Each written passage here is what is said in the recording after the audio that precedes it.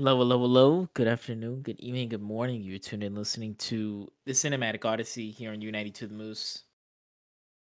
We are here, Max and I. We're going to be talking about Wong Kar-wai's In the Mood for Love. However, we must announce it is our big 50, our 50th episode here on the Woo! Cinematic Odyssey. You got air horns blaring in the background Pew, and pew, pew, pew, pew. fireworks. Pretty big milestone. Um, halfway to 100. We done did it. The I know. Cinematic Odyssey has reached a midlife crisis. It's time to close. This is it. This is our final episode. Kidding. Yeah, we're actually making a brand new tack. We've decided that this is the time to change in our lives. So the next 10 episodes will all be surf movies. Starting out with Point Break, and then Happy Feet, and then what's that other one with the penguins? Surfs Surfs up. Up. Yeah, Yeah, surfs we're going to go with Surfs Up. Yeah. up. And then what's the one about that Hawaiian girl that got bitten by a shark? Oh, Soul Surfer. Yeah, Soul Surfer. Yeah, we've decided to take up a new hobby of surfing. Surfing movies. Yeah, also we're going to be talking about Chasing Mavericks, that movie too. Yeah, I've heard that's a classic amongst the community. God, there's a lot of surfing movies out. What the heck? I know. Yeah, there's a lot. Those are the only ones I can think of off Me the top too. of my head. But anyways, Big 50. Thank you everyone for listening and sticking with us for all this time, for a year. Um and yeah, we really appreciate everybody that tunes in every week. Listens to us, listening to us kind of ramble on about films. Uh, even though we've made more of an effort recently to be more structured. So I hope you guys have been noticing that. If not, then you gotta be better. But aside from that, everything, it's always great to come here every week, talk about great movies, and on to a successful year 2 of the Woo! Cinematic Odyssey as we ever so closely get to the elusive number 100. Bum bum bum.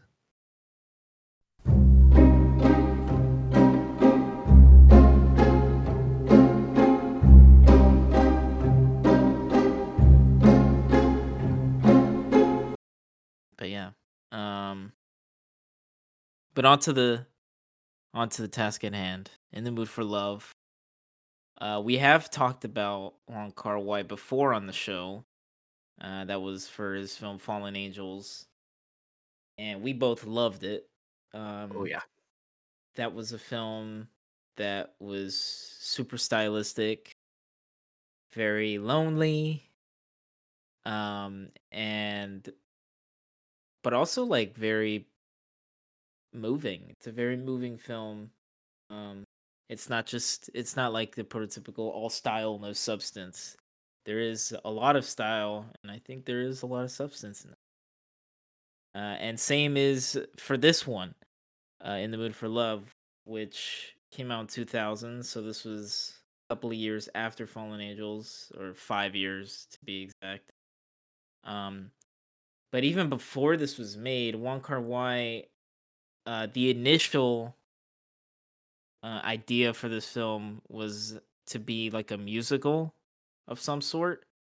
The film was supposed to be called Summer in Beijing, and it was gonna have the same two lead actors, Tony Leung and then Maggie Cheung, to be stars in the film. However, obviously that that didn't end up happening. Um, and then we, I guess it kind of transpired into what we have today. Given the, I think there was difficulties with shooting in, because he wanted to shoot in Tiananmen Square. He wanted to shoot the film in that location, but I don't think there was any way that he was going to be able to get permits to shoot there. Um, and Especially since then, he's filming in 2000 after the, oh yes, incident that didn't happen 10 years yeah, earlier. yeah, the famous 1989. What happened in that year? Oh, I forget. It was, Uh, I believe it was a massacre by the Chinese government. yes, that is that is what happened. It's the picture of the gentleman standing in front of the tanks. Yes, yes. Um, but yeah, and then, well, I mean, he is a Hong Kong filmmaker. He is from Hong Kong, so that's kind of where his stories typically take place. Although I do know that one of his other films, Happy Together, that takes place in Argentina, so not in Hong Kong.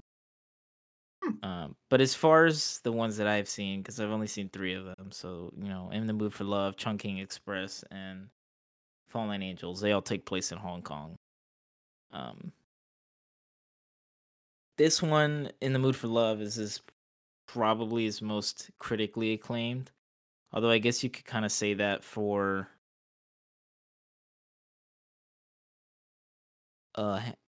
uh like you could make the argument that Chungking Express is also his most critically acclaimed film. Although let's just say, for the sake of argument, I mean, because we are also talking about In the Mood for Love. Let's just say In the Mood for Love is his most critically acclaimed and most famous film that he's made. I actually watched it a couple of years ago, and I don't know, it didn't really click with me. Um, and I was hoping the second time around that would change. Um, Did it? and I don't know if it did. I don't know if it did. I'm gonna be Ooh. honest, which makes me sad because I really, really want to love this film, and I can see all the praise for it. I mean, there's a couple of reviews that I read, and I can see like the points that they're making that are just, it's spot on, but I don't know. I don't really feel I don't have the same kind of emotional reaction to this film that I did with Fallen Angels. Um, and I think also, I don't know what it is. Maybe it's just like I'm too young, or I just am expecting something different. I'm not sure. I mean, I'm hoping that, one of these days when I rewatch it in a few years, I'll like it more. And then a few years later, I'll watch it again and I'm like, okay, I can see the genius in this, but I don't know. It's there's something about it, and I'll get into that. But I don't know. What did you think? I mean, I'm on a similar page as you in that I didn't like it as much as I did Fallen Angels. Um, just because I think that Fallen Angels is so much more poetic, and there's so much more room for the beautiful, beautiful dialogue and narration in that film, and I ate that up. I loved it. It was great. In this one, there's not as much. Um, it's I think it's definitely more of a thinking piece, considering Wong Kar-wai is so specifically surgical with his dialogue, in that you are given just enough to understand what's going on, and hopefully the visuals are tying in with to demonstrate everything. Like, he's a very efficient filmmaker. There's not a wasted word, there's not a wasted shot. It's all purposeful and reasonable, and I'll be honest with you, I it didn't click for most of it. There was a lot of, really, it was going over my head for most of this. The implications, the implied, I'm like, "Oh, that's a weird coincidence. Oh, that's another weird coincidence. How many rooms are in this room?" I mean, that was what I was considering for the variety segment later on. How many rooms are in this room? What does the layout of Mrs. Soon's apartment look like? Because Mm. I it it I was confused and hung up on that for a while.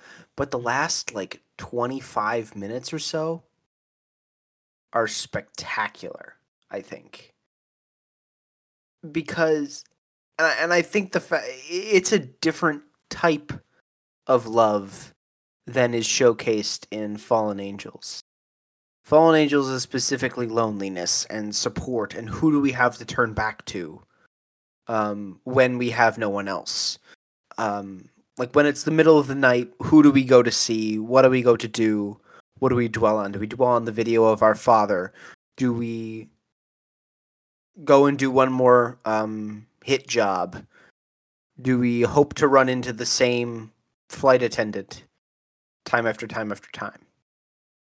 This one is one that's mostly only focused around two people, and they're probably meant for each other, and it's probably the closest they'll ever get to love, considering, spoiler alert, their spouses are cheating on them with each other. But it's all those missed connections, it's all those missed signs, it's all those chances that they had to go see each other and be the one to stand up and say, "I stand for this love. I stand for you. I do care about you." Be having the courage to say it out loud. And the problem in this is that neither of the main characters do. Mrs. Chan or Mr. Chow, they do not stand up for that, which ties in perfectly to the opening crawl of the film, which reads, um, I mean, it's just a short little poem, but it is the poetic bit. So it reads, "It is a restless moment. She has kept her head lowered to give him a chance to come closer, but he could not for lack of courage. She turns and walks away." That right there is the movie. They're both into it. They're both ready, and he lacks the courage, or she misses her chance, and it's heartbreaking to watch the ending there and being like, "You're so close. You're literally next door. You are like on the cusp." But that's just me. It's a different kind of love.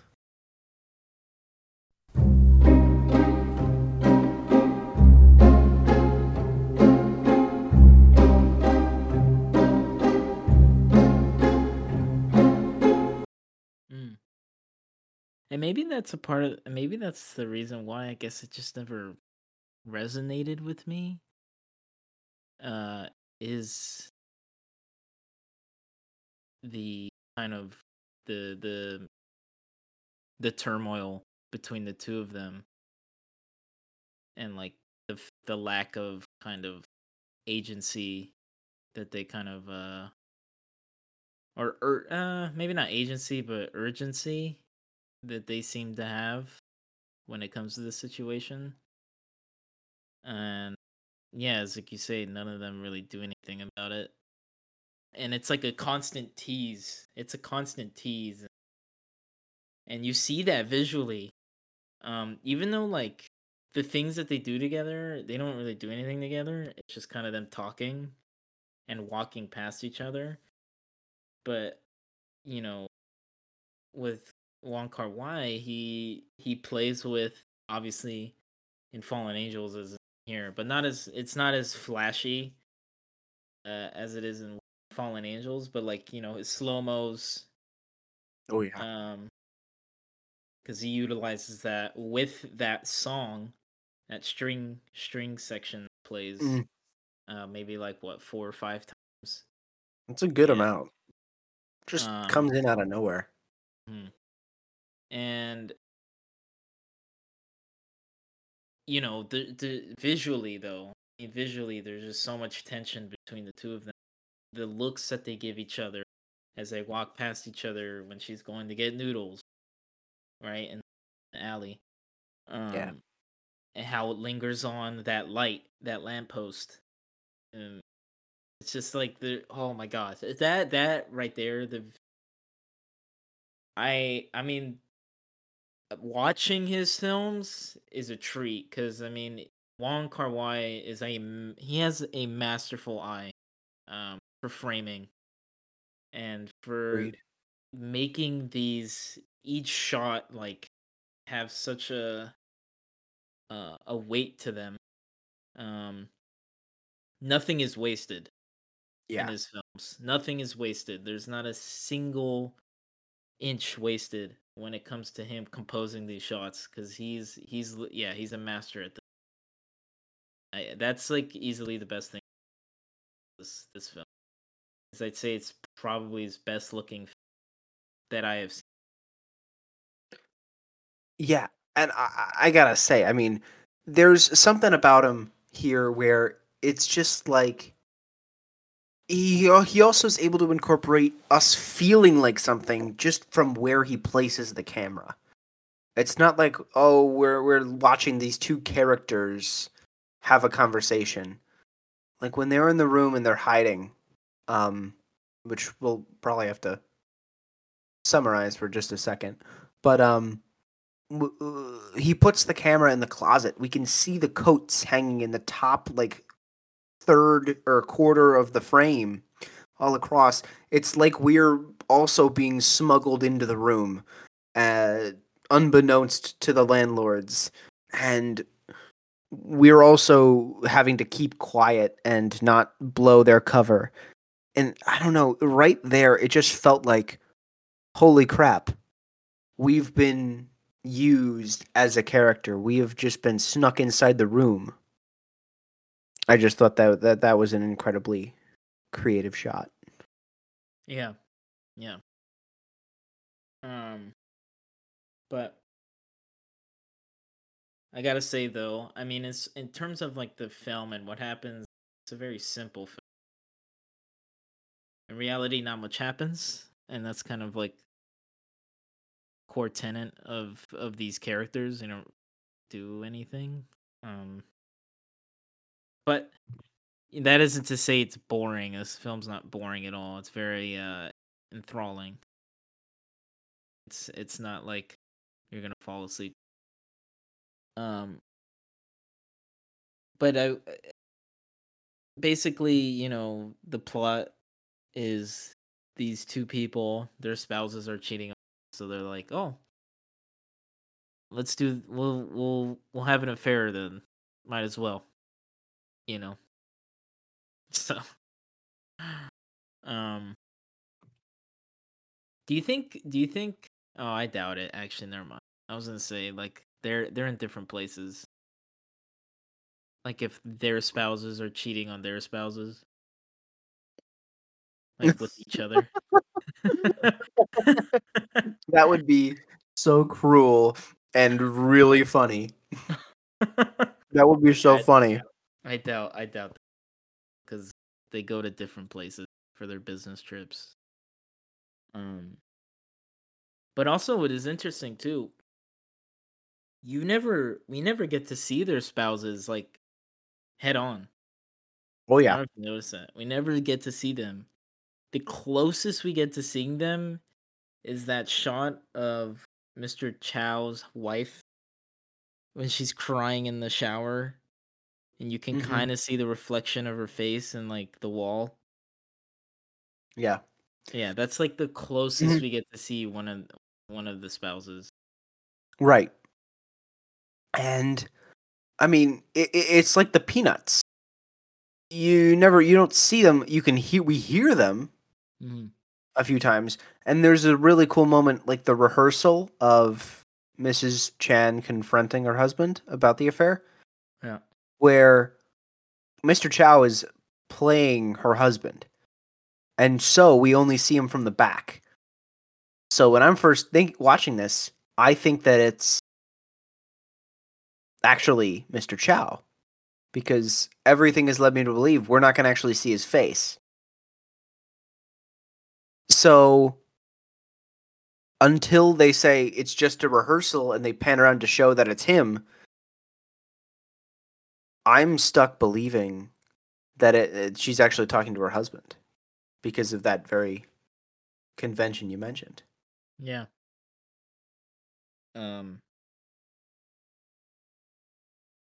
But yeah, I mean, I don't. I lost my train of thought. Oh, well, I mean, I have something Okay. if you're interested. I mean, this is, not this. It kind of came to me while you were describing the spouses and the affair, but it does remind me, guess what, of a musical. Are we surprised? Who's surprised? Not me. But it reminds me of Follies. Follies, 1971. Stephen Sondheim, go figure. Brilliant, brilliant man. Uh, that show is, and here's the other reason why I thought of it. Well, the show is centered around a reunion for a parody of like the Ziegfeld Follies. And so like these like chorus girls from the 20s and 30s are coming back to the theater in like the late 40s when it's about to be demolished. And so it's centered around four uh people basically. Um Sally, Ben, Phyllis, and Buddy. And these four, Sally and Buddy are married. Ben and Phyllis are married. And there's a moment where each of them wonder what it would be like had they been married to the other person, had they swapped. Um, which is kind of what made me think of it a little bit, but also it's incredibly staged. In the Mood for Love is they are practicing or demonstrating how their spouses might have fallen in love and decided to cheat.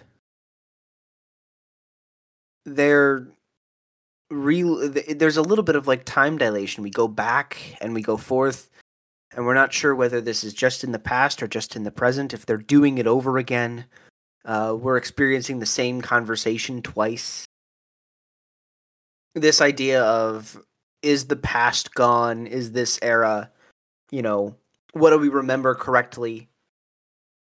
Which makes sense when we reach Mr. Chow's, secret.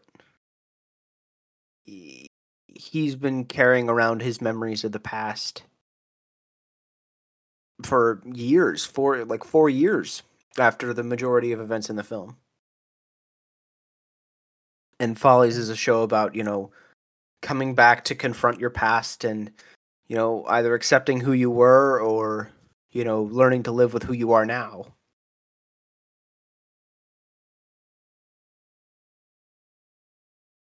I see. I see.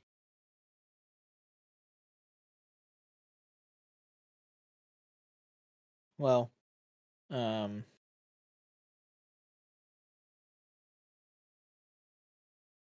ah, doesn't work again.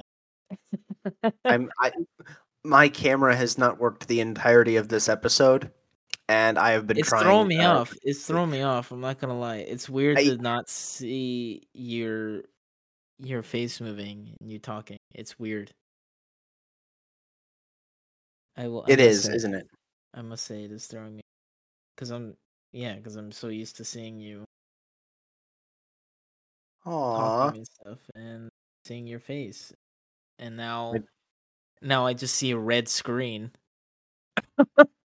Oh, jeez. It's okay. Oh, I see. I'm a problem solver. You see, I'm a massive Ah, problem solver. yes, you are. That you are. I'm a genius. I'm Here, brilliant. mute I yourself. Mute yourself on the phone. think I did. Did I not? No, I can hear you. Ah, drat.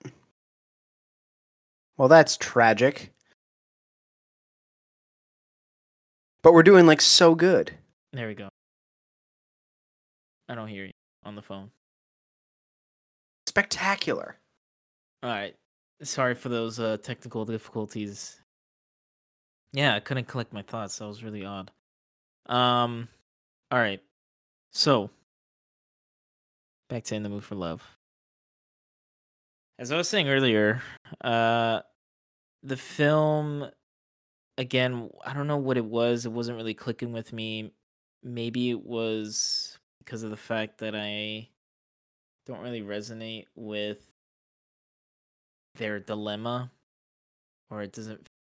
I don't really feel any kind of connection to these characters in any sort of way, right? Because one of my favorite films ever, and my favorite romance drama film is Before Sunrise, which I've mentioned on the show before many a time.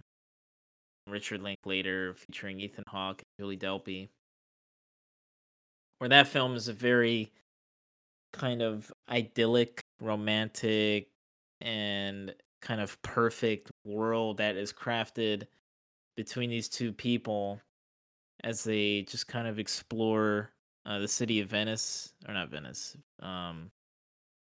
Vienna together. Ooh. Uh, it just having conversations about life through different ways, and it's such a beautiful film.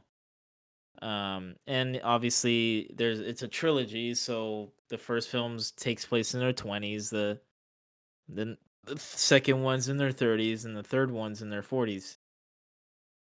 As is with kind of a Linklater tradition, he typically takes his actors on these long form projects that span decades.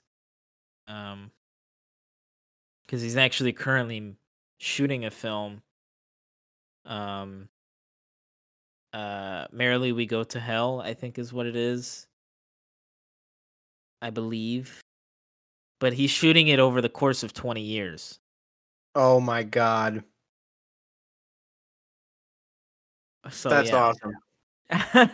I mean, I swear to you, that's Merrily We Roll Along. Another Sondheim. Oh, okay. Yeah. That might be it.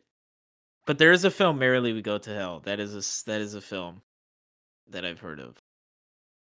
I mean, Merrily We Go Along is 20 years of a composing duo. Starts at the end of their lives and goes backwards.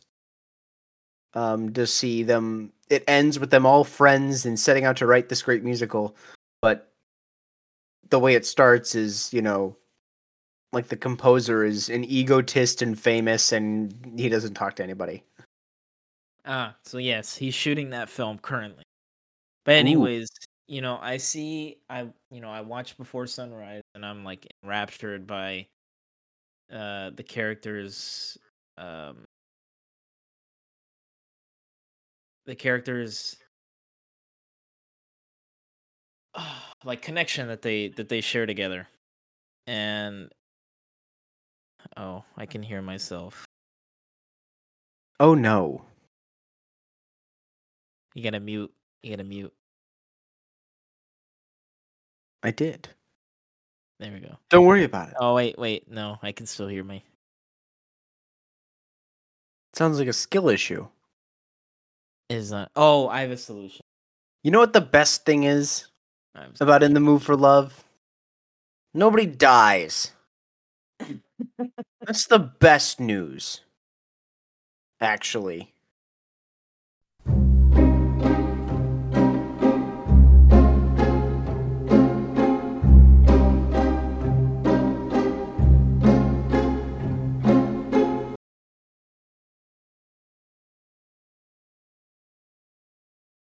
But I mean, I say that so we can avoid Tristan's catchphrase that is now cooking on.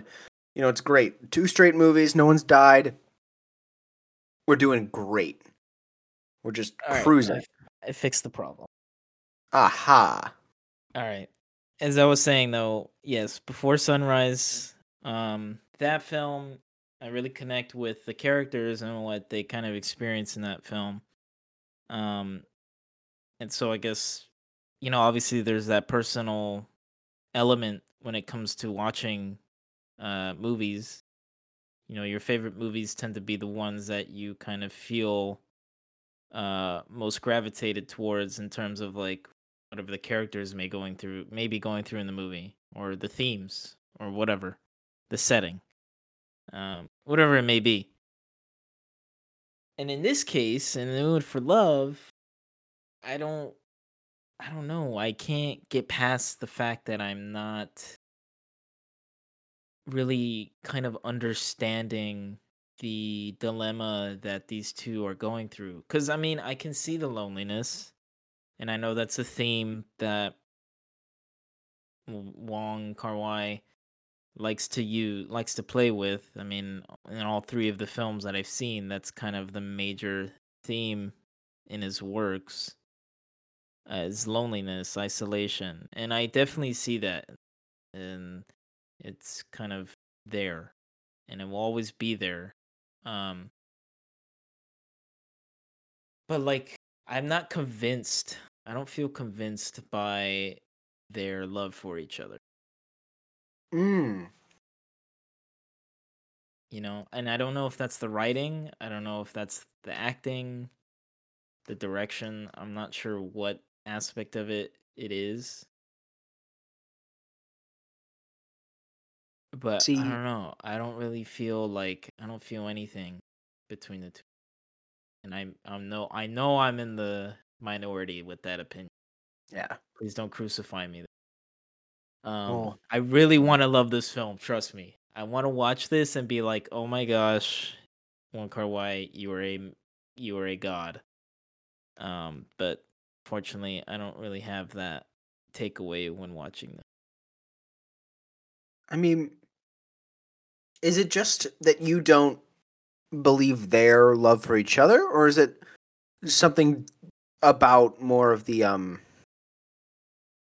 thematic piece? Maybe it's heck. I mean, we can get deep this episode. I mean, maybe it's just a personal strategy. Like I live in a sea of fear and regret, and therefore watching all these missed chances and missed opportunities and things that Mr. Chow is beating himself up for years in the future, that hits for me. That makes sense for me. Like I'm Mhm. like, "Oh, it's just more regret, more sadness piled on top of old memories." I mean, I don't know if you are that type of person, but I think having that, personal relationship with past,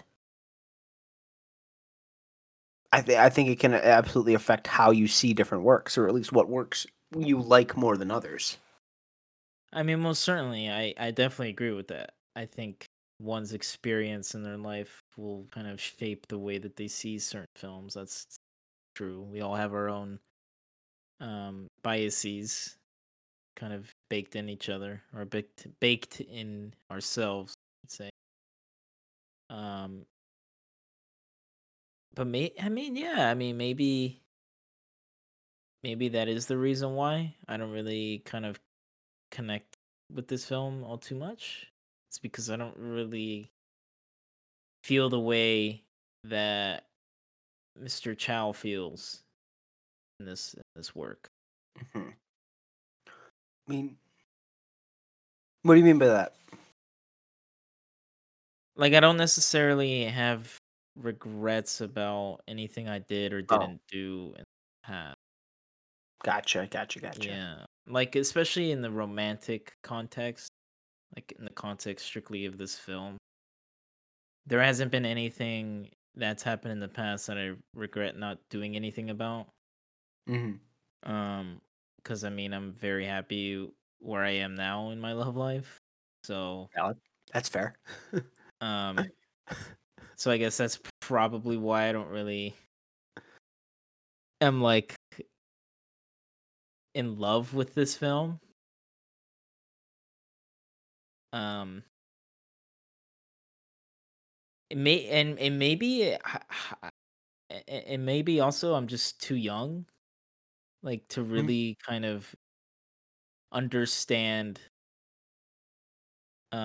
these characters' experience. You know what I mean? Yeah, Um, because it's certainly like something that someone in the middle of their life would kind of think about and reminisce about and have deep sadness thinking about what ifs, what if this could happen, what if I did this, what if I did that, you know what I mean? But yeah, I to do. me, I don't necessarily think about like those sorts of things. Because again, I don't really, yeah, I don't really feel like I missed out on any. Gotcha. Yeah. Now, do you mind if I ask you another question? Yeah, go ahead. Are you, at least by the end of the film, rooting for the two to get together? I I would say so. Yeah, I would. Yeah. Yeah, Right. definitely. I would. I am. Because I do feel some sort of pain when it comes to their dilemma. Mhm. Obviously they're both in a marriage. They're both married, so they can't just go out and say, "Oh, I want to break up with you." Obviously that's a more involved process, and I don't know how that works in Hong Kong in the 60s. I don't know if divorce is like some easy thing you can do. I'm not sure, Valid. but let's just assume that it isn't. Yeah. Think we have to. Yeah. Obviously I can understand why they're hesitant about professing their feelings to each other like explicitly because they both in their body language and the looks that they give each other, they're increasing um they're increasingly more comfortable. They get more comfortable with each other as the film progresses,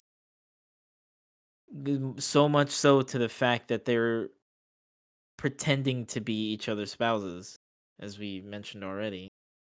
You know what I mean? Yeah. And like playing out these fake scenarios that we never see, um because, well, one, they never even happen. uh, and when the time in Hong Kong is over and it transitions into Mr. Chow going to Singapore, and then years later they come back to Hong Kong, and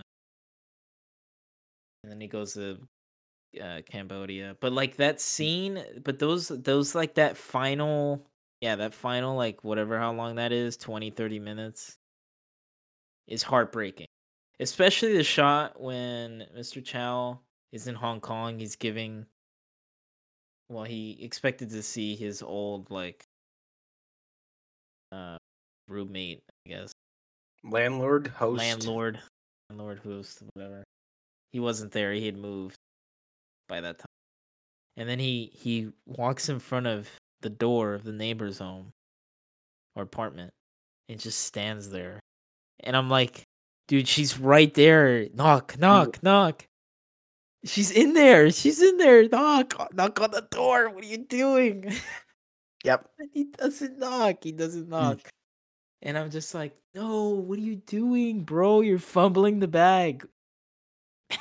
It's such a huge thing because it ties back into the lack of courage from the opening scroll, and it's also like I don't know if there's doubt in his mind. Like the new person in his old apartment says, it's a woman and her kid. Now, where'd the kid come from? If he doesn't know about the child, which I think is very very likely, because it'll probably be her husband's kid, and she's chosen to ignore the fact that he's had an affair, then he has no reason to suspect that it would be her. But still, you maybe you'd knock, maybe you'd try and figure it out. Oh, I was looking for my friend who used to live here a long time ago. But there's another interesting possibility. Like, what if it's his, and he knows about the child, and then he's like, oh no, Oh. responsibility, it's too great, which makes him a little bit more of a shrimp, a little bit more of a unable to face facts and reality. I mean, but it had been 3 years, although it would have made yeah, I guess time-wise, it could be his kid, cause the kid is what, like, 4, got to be like 3? 3. Like, young child, Yeah, like a toddler.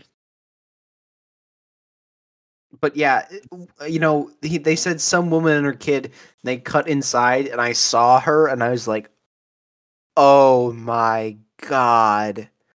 And then they come back to the shot of the hallway with him no longer there. That I mean, oh, No, it's crazy, like, that close. They missed each other by that much, and it's accentuated too with the shots again of them in the slow-mo when they pass each other by, either in the hallway, the stairwell, or when she's mm, going to get noodles. mm, Like, those moments of when they just walk past each other. oh They my glance god, they glance back at each other. It's like, "Oh,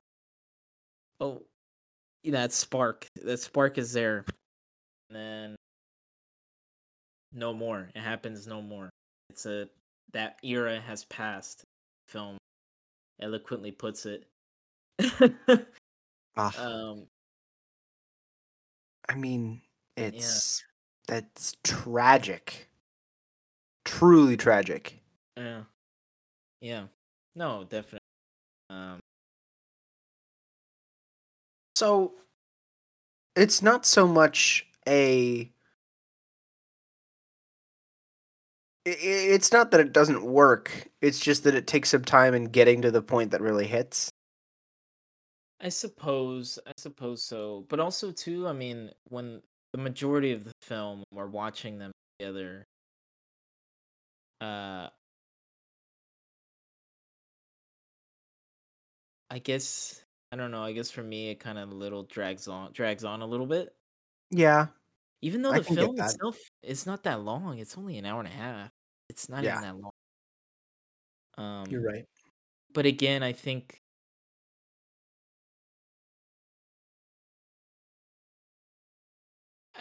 what it comes down to is just me not being fully immersed and involved with their their feelings and their connection that they have with each other. Like, I don't really feel it as I do with um Jesse and Celine in the Before trilogy. Mhm. Um so I think that's kind of what it comes down to. Cuz I like on a technical level, this film is like perfect. I mean, this film is incredible. Incredibly well crafted. Um I Literally mean, everything about it, like just the way it looks, the editing, directing, all that stuff is great. I mean, yeah, and a lot of people agree with you on that. And I mean, Sight and Sound's the greatest films of all time, and I know you keep track of that. Yep. 2022 when the list came out, it was fifth on greatest films of all time. Yeah. It is Uh, also the highest ranked film released between 1975 and last year, which oh. impressive. Cause yeah, number one's John Dielman. 23 go to comer tu quasai, whatever they call John Dielman. I Yeah. actually have that. I own that film, but I haven't seen it yet because it's basically 3 hours of a woman doing house chores. Hmm. That's amazing. Yeah, I do want to watch But it one of these days though. I but just yeah, that gotta was I just sorry. gotta drink some like nitro cold brew shots before I watch it. But yeah, it's the highest modern film on the list. 75, 58, 41, 53, and then In the Mood for Love. Mm. But yeah, again, I like dude, I wanna love this.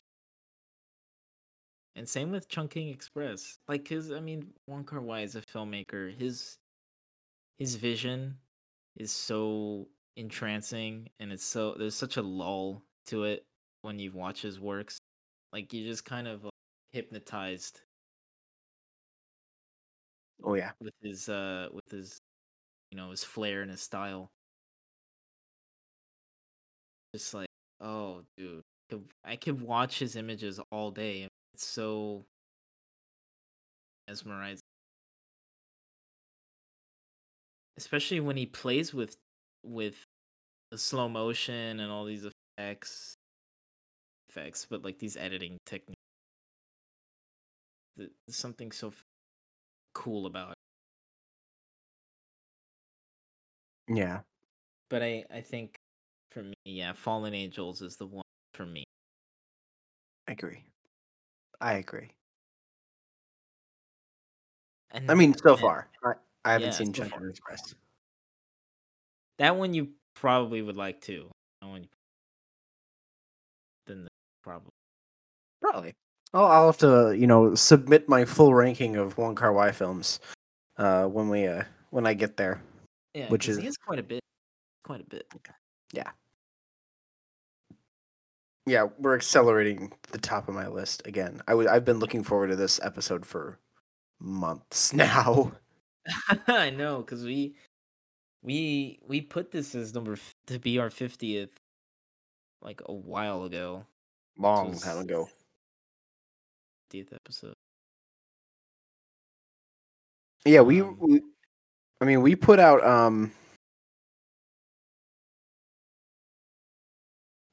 Fallen Angels back in April. that was April. We did that. It was April. Did that in April. Oh yeah. My lord, that's insane. It's crazy. It was wild. Crazy. Wild. Days of Being Wild. That's another Wong Kar-wai film. We just name dropping now? I mean, dang. um, I mean, it's beautiful. yeah, yeah, it is. Also too, I love that. Is it a Nat King Cole song? Two of them. Yeah, The one that plays at the like in the late stages of the film I think where he, yeah. I think it's called Kizas Kizas Kizas. yeah, that song is beautiful. Oh my god. It just matches so perfectly well with the vibe and tone of this film. Quizás, quizás, quizás. That's great. Such a perfect song choice from Wong. Wong Kar-wai there. I mean, Well, okay, what was the deal with the bit at the end, like with like political history there? What was the deal with that? What did you have anything to say about that? I Because mean, that kind of like was jarring for me. I think it just reflects the need for everybody to move out of Hong Kong and why everyone would move out of Hong Kong. Because everybody, even in '62, when the film's events start, everyone's already talking about moving and going away and getting out, going to Singapore, taking a boat, taking a plane, getting away. I mean, I connect that as this is the point where everyone who wanted out got out because times are changing. This is the moment of like pressure and gotta go. That's why neither of the old landlords are still there. I Yeah, mean, it's more dangerous, it's more sketchy. There's more opportunity awaiting outside of Hong Kong than in it.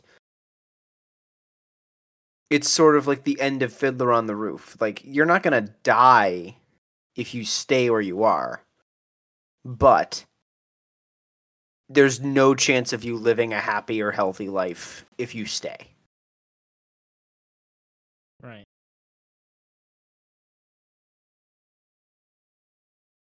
I mean, I just see it as that moment of here's what's going on. Here's why everybody's leaving. Okay, I see. I mean, you're right. It kind of threw me off too. It comes out of nowhere. And the I'll be honest, the soundtrack kind of comes out of nowhere too. It jump scares me a little bit because we'll be in this nice tender moment with no underscoring and it's silent and we're just watching the people be, and then strings or and then Nat King Cole. I mean, it just comes out of nowhere and I have no idea what's happening. But I I mean, I like though that he used it in these very specific instances. He didn't kind of just throw it there, true. you know? Yeah. Yeah, he continues to tell the story as like a waltz kind of, um, behind while the music is playing, as opposed to having it be through dialogue.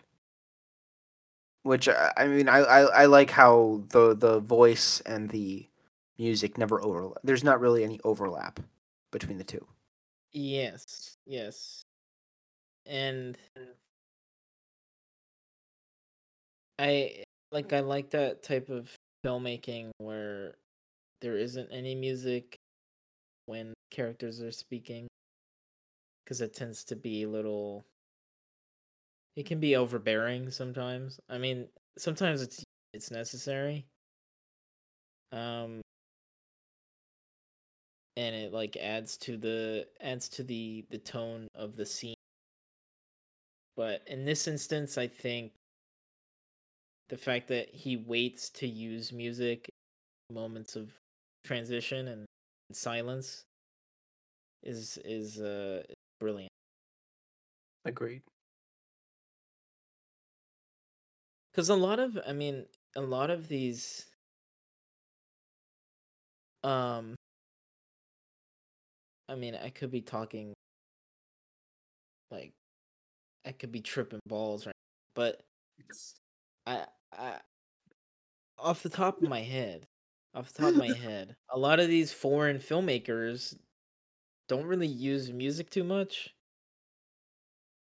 Like they just kind of use it when to Uh, not really use it when there's characters talking. Again, I could be tripping, Honestly, but I I don't think you're know. I think I'm right. I think you're right too. Generally, in the most cases, I mean, Soy Kuba does not feature a lot of underscoring, if any. Um, Andrei Rublev, not that much. Um, And I I know mean, if we Sonata has no music. exactly. I mean, besides the ones that are played by the characters, Uh, which is normal. Um, I mean, if we want to go recent, 2021, Drive My Car.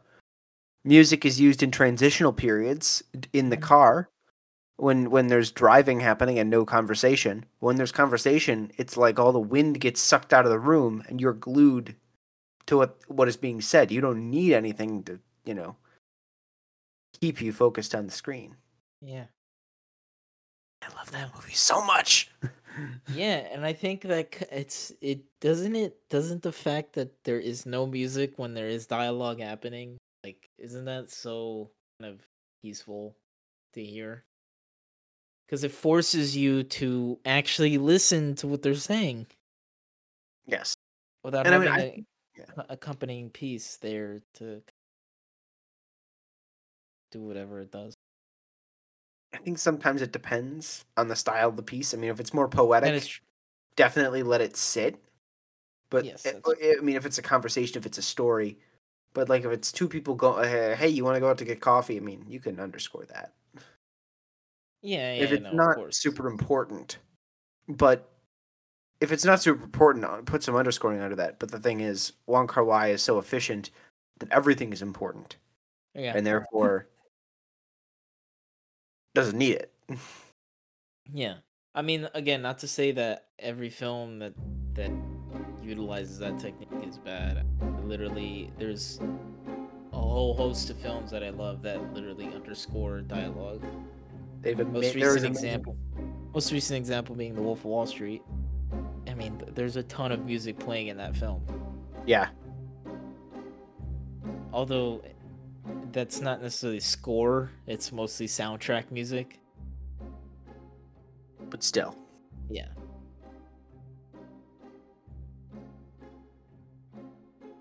But yes,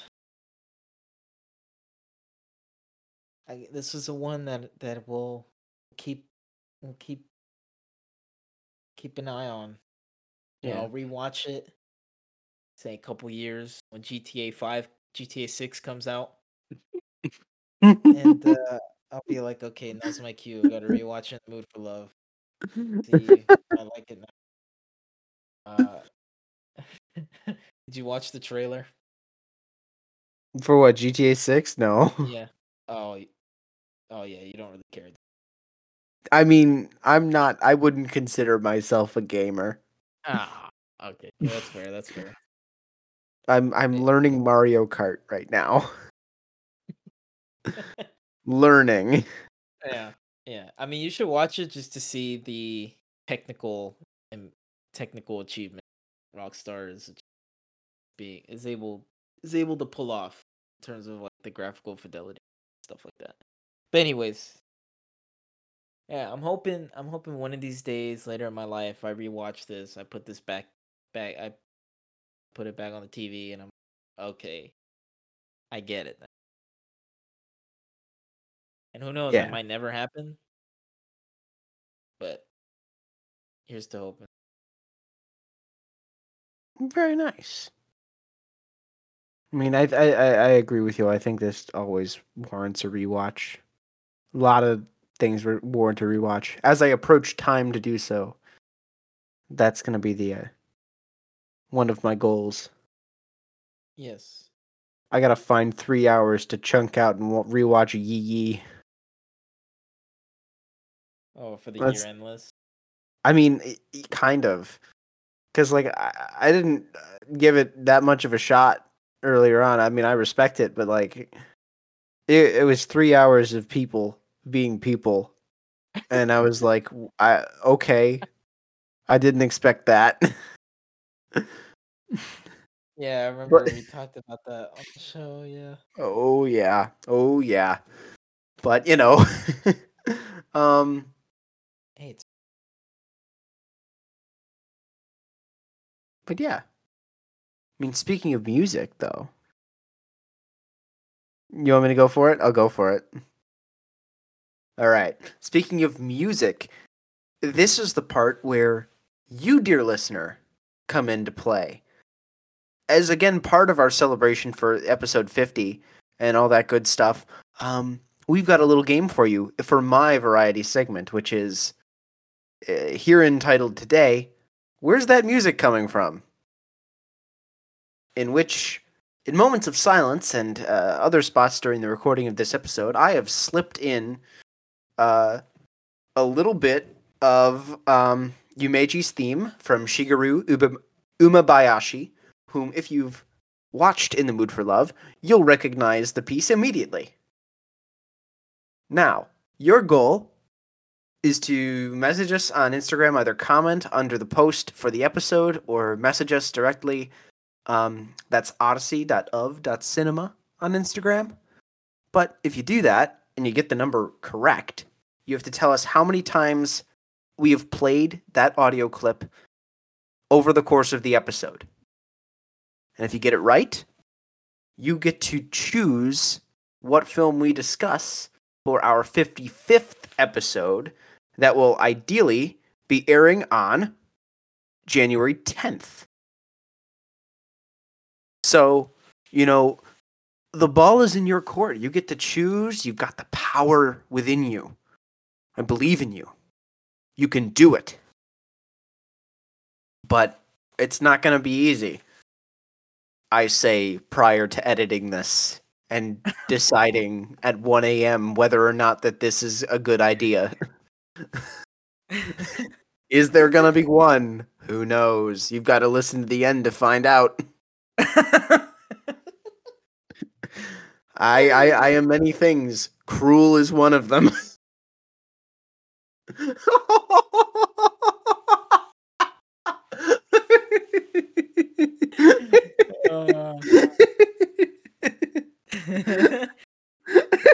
Yes, you guys will have to find out. You'll have to find out. You'll have to find out. I mean, the loyal listeners, obviously, you guys listen to the whole thing, so you'll know. You'll know. Oh yeah. But it's a test. It's a test. Have you seen the film? You may have listened to us, but have you watched the film? Bum bum bum. So, But yeah, that is where's that music coming from? The ball is in your court now, dear listener.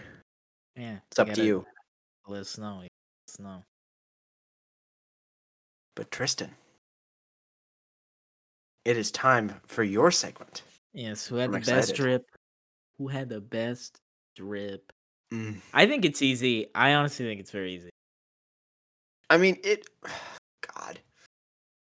I mean, it really is. Yeah. I agree. Should we say it at the same time? Yes. I think I'm gonna say who I think you're gonna say. All right. Ready? 1, 2, 3. Mr. Chow. Mr. Oh, It's Mrs. Chow or Mrs. Mrs. Chan. Chan. Mrs. Chan. Yes. Mrs. Chan. See, I think you're right. I thought you were gonna say Mr. Chow. I think you're right. No. Mrs. Chan. No, Mrs. Chan she's got the drip. You're absolutely right. I mean, the florals, the gray pant, like I don't know if that's a dress or it's a dress, not a pantsuit, but Yeah. It's the same dress. It's just different patterns. It's the and same type of dress over and over and over again, but it's different patterns, colors. it's so good. They're It's such a good so dress. yeah, they're so clean. It's beautiful. I think my favorite one is got to be the beige one with like the red lines, the like the burgundy lines. If you Oh, fast forward to like minute 45, 46, you'll see what I'm talking about. oh yeah, that's a good one. Yeah. That's a really good one. Um, Gosh, see, I could really go for a few minutes before that.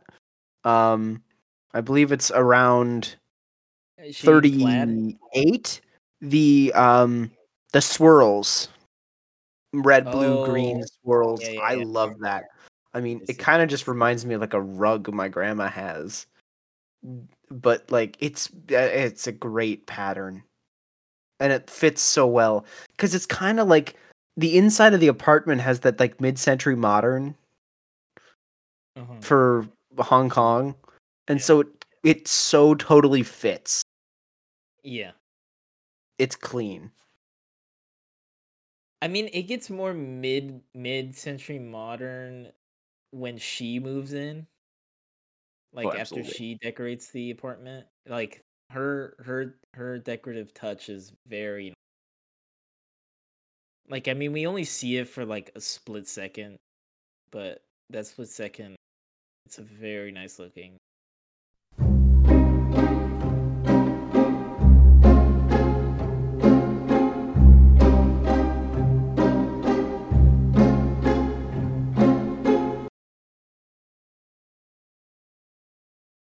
You're darn right it is. But yes, she's got the best drip. Even though I mean, again, she's literally wearing the same thing over and over again. Although I mean, you could literally say the same thing for Mr. Chow because he's wearing a suit the entire time, Yeah, it's true. Same polo tie, suits. I think. No, different ties. He's wearing different. Lame. Yeah, Who he changes wears. their ties? Although I mean, I really love the skinny tie, of the '60s. Mm, The skinny tie, I love the skinny. 100%. It's making a comeback too. The skinny ties are the best ties. Don't at me. Like those, they just look the best. And there's no other way to put it. I'm with you. With the clip too. With the clip, Ooh. it's pristine. I'm telling you, pristine. Ooh. Um, but yeah, that's she's got the best drip. Absolutely. And I think that will do it for us on Uh, episode number 50 of the Cinematic Odyssey. that's correct. We done did it. Right. Big 5-0. Big celebration. On to number Done. 100. Woo! Uh, yeah, thank you again. Thank you everybody for listening. Um, these are the best. Seriously, for all our loyal fans out there, tune in every week. Thank you guys for your support. Listen, it really means a lot. Um, and you know, obviously, at least for me, when I wanted to start this, the ultimate goal was for the people that listen to the show, um, learn more about film and more about the art form and the great cinema that is out there, easily accessible to everybody.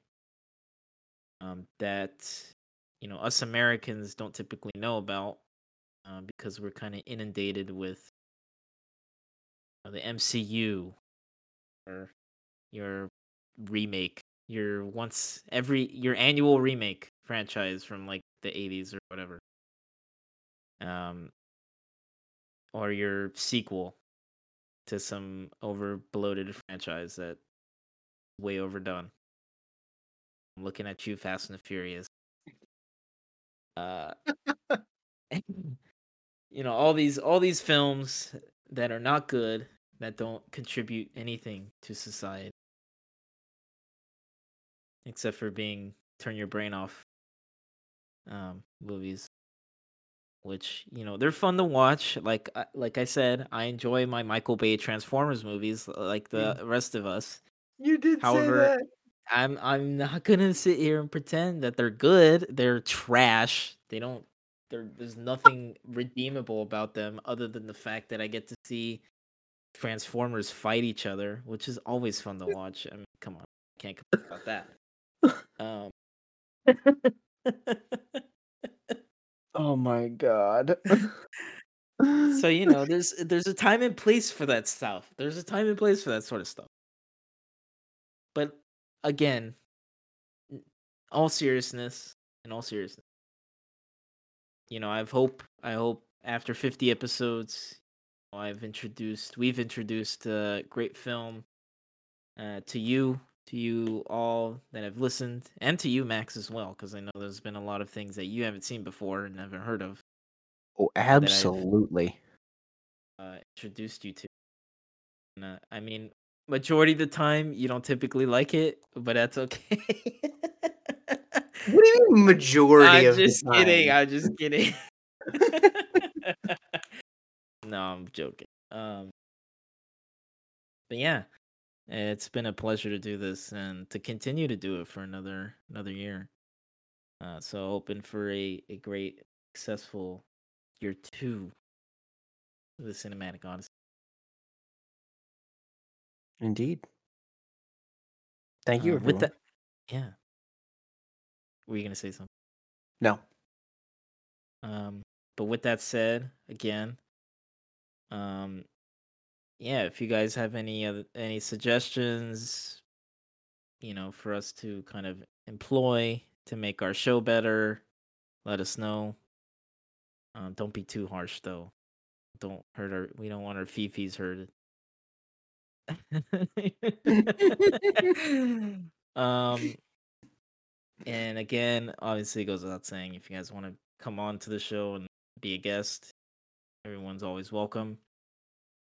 And as far as our schedule coming up, we do have, well, the 55th episode, which will be selected by one of you, lucky person, that one lucky person that guesses how many times you hear that song. Um, it could be, I don't know how many it would be. I'm not sure. That's up to Max to decide. um, but yes, aside from that, obviously our Christmas episode and our year in review that will be coming up towards the end of this month. So look forward to those. But aside from that, we got to decide, our regularly scheduled programming. But once we do, we'll post that on the Instagram, and we'll also talk about it also on the show when we record our next episode. Um, but yes, thank you for listening. Max, do you have anything to add for the people out there? Oh, thank you for listening. That's really the big thing. I appreciate it greatly. Yes, so it's a pleasure. It's an honor. And yeah, this has been the in the mood for love. Wong Kar-wai, Cinematic Odyssey, forever.